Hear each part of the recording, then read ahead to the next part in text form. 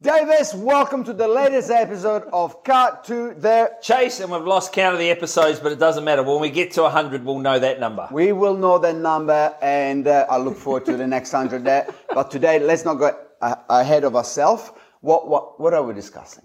Well, today we're discussing using the right words. And last week, Diego, I had 3 or 4 situations where I went, man, we're using the wrong words, and it just made such a difference. So it just highlighted to me how important it is to choose your language. Number one, I was out with Mad Max from Cooper & Co. doing some door knocking on the weekend. How did it go? Well, it went really good. I hadn't done it in years.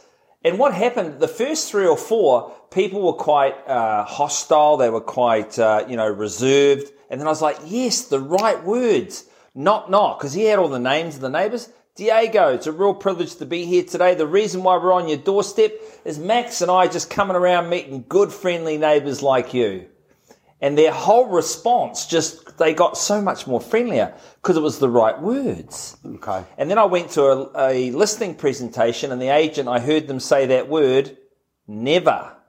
Never. Never should have. Never say never. And it was another experience for me to go unlikely, but always possible, but never.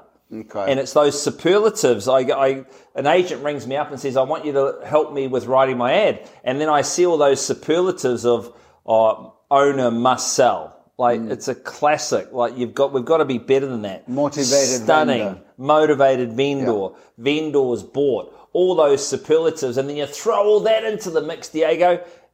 Chat, but here it comes. Yeah. You got to be creative, right? There's this. Well, choose your language better.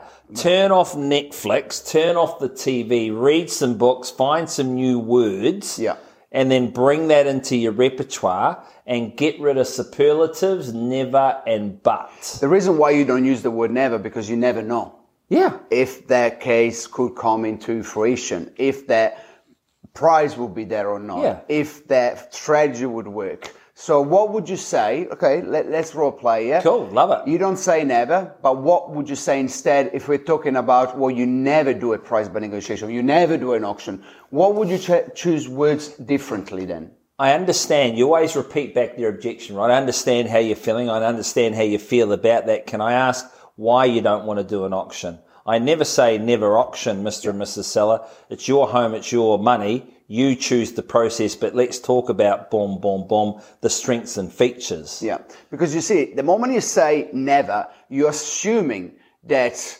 they will agree with you. I've lost a listing a few years ago, and I will always remember that I've told them something on the lines, you never come on the market with school holidays, because it was a family home, and certain home you probably avoid that.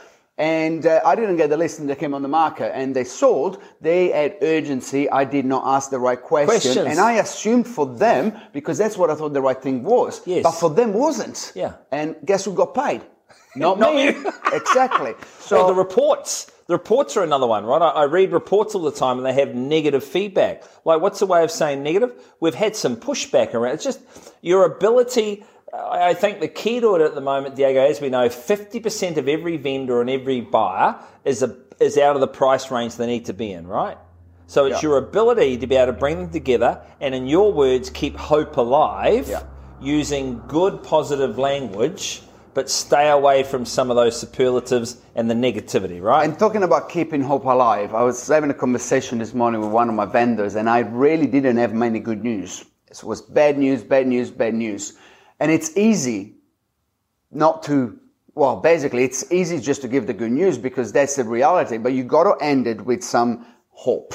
Yes. But this is what I'm going to do this week. These are the calls I'm going to make. These are the agents I'm going to get in touch. We are going to do a midweek open home. Show them that you got hope by being proactive. Now, we're changing the topics here, but when you say hope, it got stuck in my mind straight away that you cannot just give the bad news. You got to then give them a plan of attack so they know that you're going to work for them like you should because you are the agent, right? Yeah. It's all about language, and it's all about, in this case, give them the hope and give them the understanding that you're going to be doing everything you can for them. We sell, we market, we negotiate through our words. Get really, really good at your words. And someone who I met you the other day when you did door knocking with them, and they loved your energy, right? And if you haven't got good words, kill them with energy. Exactly. Motivation. Smile. Push hard. Work hard. Be careful of your words out there. Until next time. Ciao.